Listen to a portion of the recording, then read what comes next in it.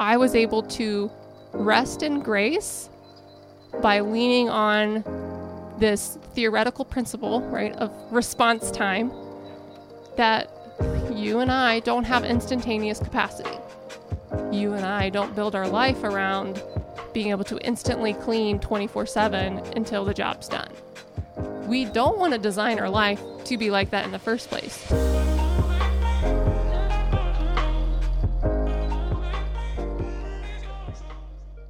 I wanted to start off this episode by saying, if I haven't said it before, that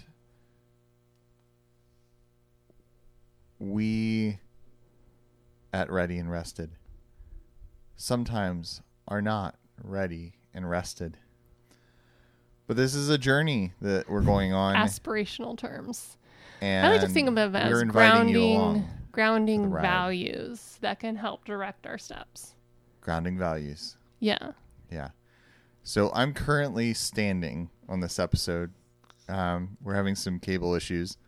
And so this is how there will be no buzz. So I'm just gingerly like standing in an awkward position staring at Melly right now.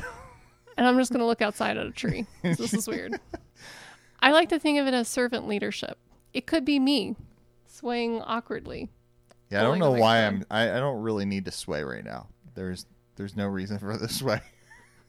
I think once you have kids, you just find yourself swaying at odd moments. Yeah. Oh yeah.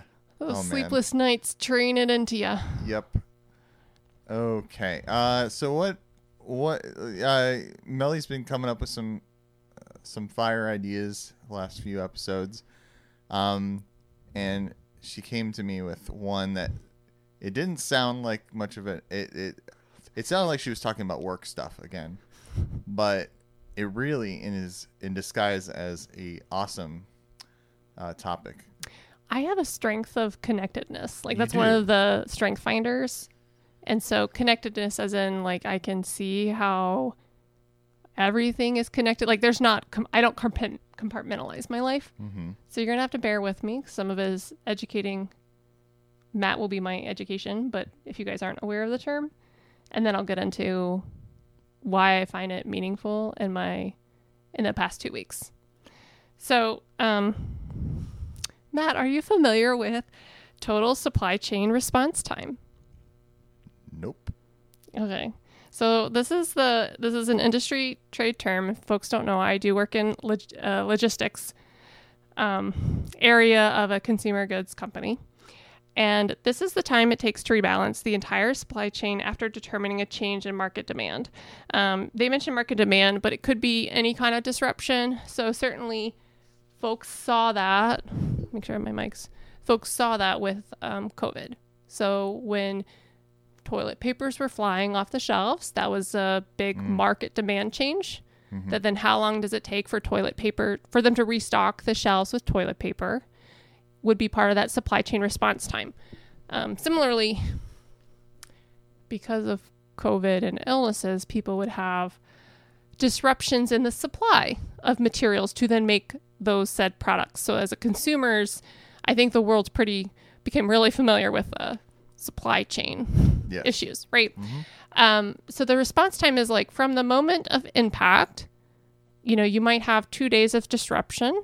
How long does it take you to be fully recovered as if the incident didn't occur? Am you with me there? Yeah. I'm Okay. Yeah.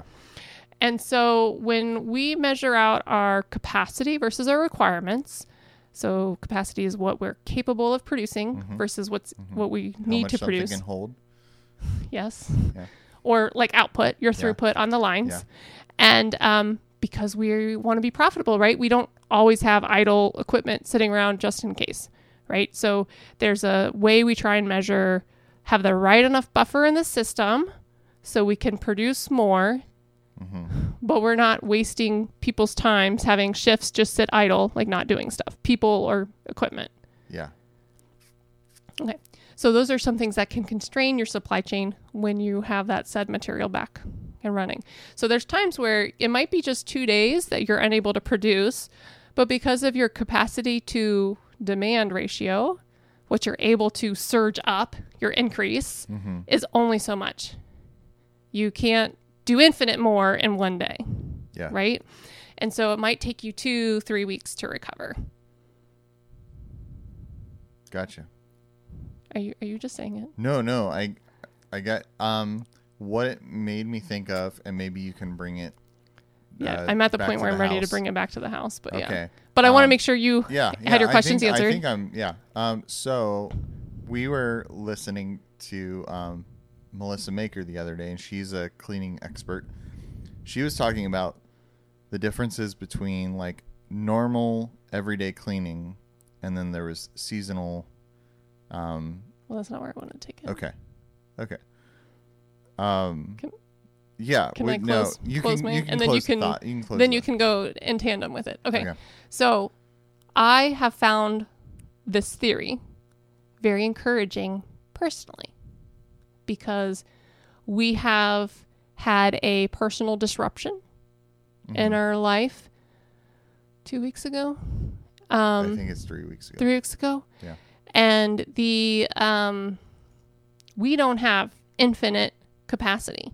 So as we picked up or did the things we needed to do to address the personal disruption, yeah, and or even to rest more because we needed to. Instead of calling it like, what do you want to so call it? we had family matters that kind of disrupt that kind of we were putting our attentions towards that thing to yeah, we're Like, what's it wrong was with personal disrupting. disruption? Well, I want to make sure it's not like I don't know. Sorry, this is Persons linguistics. involved were not personal we're not. disruptions. I wanted to make sure it Yeah. wasn't communicated. It was like, So someone that means a lot to our family is in the hospital. Yes. I can say it that way. Yeah. And so with that, and me living near this said person who means a lot to me, in that sense, it disrupted. As in, yes, our daily rhythms were impacted. yes, We couldn't keep up on laundry, or if I'm not at the, so Matt and I do our best to keep up on our household chores, but obviously if I have less time available, Matt can't suddenly do everything I was doing in that same amount of time. And so we had a blip, right? And so typically what I've noticed is it takes us about 2 to 3 weeks for us to get caught back up when that happens. yeah, And there's been times where I get angry about it or frustrated, discouraged, that this is my reality, that we're living in a messy house. How dare this happen, right? yeah, And so response time that you and I don't have instantaneous capacity. You and I don't build our life around being able to instantly clean 24/7 until the job's done. We don't want to design our life to be like that in the first place, right? And so I can accept it takes us 2 to 3 weeks to recover, I guess 3 weeks, yeah, from when a interruption occurs to our daily rhythms. yeah. I just found a lot of hope in that, and then I just thought it would be a good thing to, I don't know, that we could expound upon. Yeah, that's good. And I've had I think recently for myself and for other loved ones around me, I've noticed this. I think even it happens when we do something like as simple as vacation. Coming back from that kind of, because we're not doing normal things, we come back from that, and it takes some time to get back in step with the way things normally go, which I think is a good thing. I think the normal, like having those normal rhythms are great, but I think they can be set up as gods or whatever if when we are interrupted, they become that thing that that throws us completely off our rocker. the systems and the rhythms are meant to serve us, Yeah. not us to serve Yeah. them. Yeah. And so with it comes the wisdom of knowing when to adjust, maybe. Yeah. Man, or Sabbath was meant for man, not man for the Sabbath. Yeah, and I think that's something I like with even through this, we've kept pretty true to Sabbath. I would almost say, like, I know I've personally rested more just when I'm emotionally, I'll just say upheaval. There's upheaval emotionally. And I'm trying to get better. I'm not angry cleaning so that I can be cleaning from a rested, contented, like a joyful, as in like Christ-filled place when I'm cleaning. Yeah. And you've given me room to do that. So that means I've needed actually more rest than typically I do. But whether we have vacation or other things like that that can disrupt our daily rhythms to get caught back up, I'm entering a place of being okay with it takes us 3 weeks. That's good. Yeah. And like the must-dos are getting done. Yeah. But just some things are getting backed up. Yeah.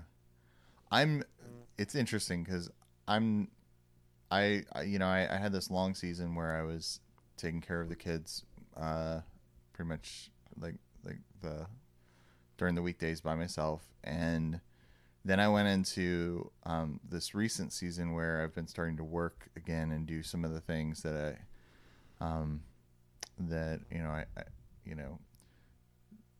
being productive in a different way is how I would put it.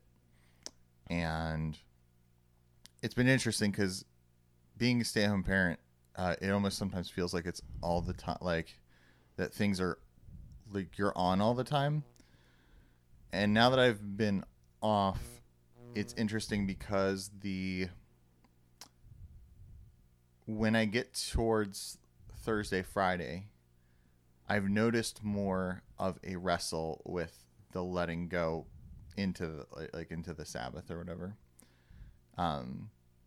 But I think once I'm in it, I recognize how good it is. And I think to bring it back to what we were originally talking about is,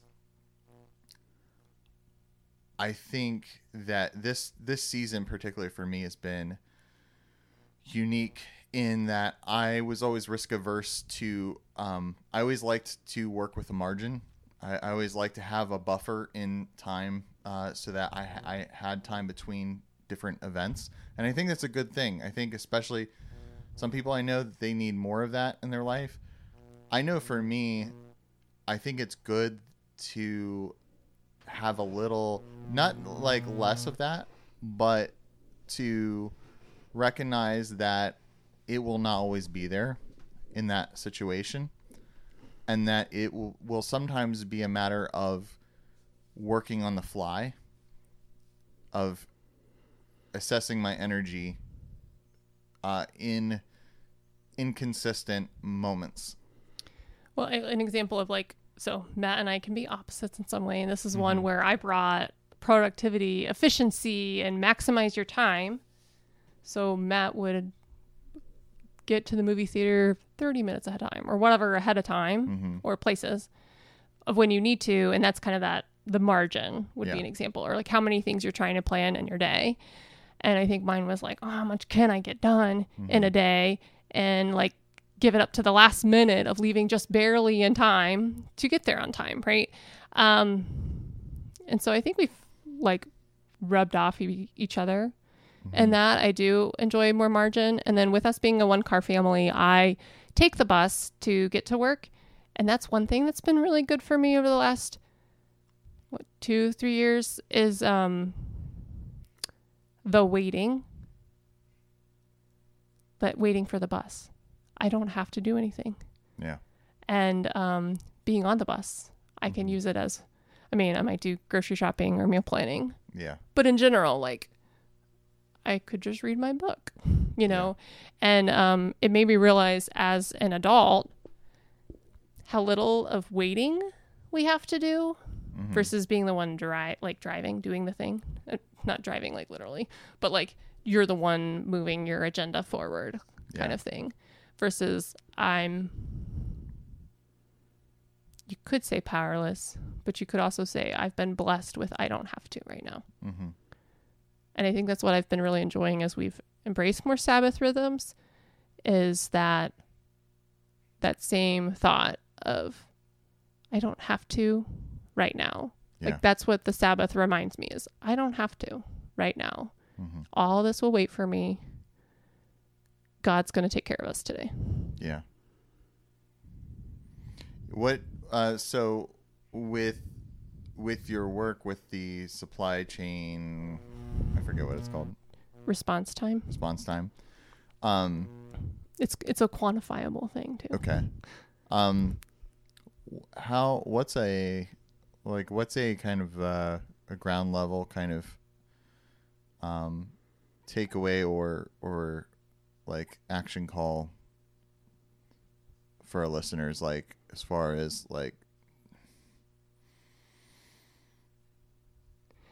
well, what I'll say what is would you do in if question to ask our mm-hmm. listeners like you. Yeah. So what in the business world you can quantify, this is what my supply chain response time is based on how I structurally have put it in place. And then there's business decisions on if you need to change it or not. So maybe I need to install another line to get more capacity, but mm-hmm. that takes money, right? Yeah. So there's a trade-off when you start evaluating it. And so why I like to think of trade-offs, and this is probably also my economic side of the brain, is that it becomes back to choices. And so rather than be mad at my response time, mm-hmm. I can actually say, no, I've optimized my decision making, and part of that optimization is that this exists. Like my response time is 3 weeks. Yeah. So in this instance of getting chores picked back up, we could have chosen to hire out some of the work for a bit to speed it up, right? Yeah. Or I could have taken vacation days to tackle those things and not be worrying, like having work on those same levels. Yeah. We did not choose to, like both those are money choices. Mm-hmm. We chose not to. Yeah. And so then I can rest in knowing my output, my outcome of response time is exactly optimal for our family. Yeah. And so my question for you guys is to reflect on, have you noticed that in your own family's lives before, your response time? If a disruption or vacation happens, how long does it take to get back into daily rhythms? Are there things that you want to adjust to make it faster or slower? Either way. And if the answer is no, I guess in either situation, can you feel peace then? My hope is that you feel peace then and resting, that you've optimized your decision for your family, for your life, with what you have. Yeah. Is that good? Yeah, that's perfect. Okay. Yeah. Well, we hope that this has been encouraging, and we want to hear from you what you heard in this episode, what stuck out to you. What levers might you consider to adjust your response time in your family? I like levers. I like dials. I'm big like the into knobs, like knobs and switches and things like that. Yeah. Mel, you want to take the? Yeah. So again, comment, like, review, follow us on Instagram with Ready and Rested, and we'd love to hear from you guys. Have a great week. Thanks, guys. Love you.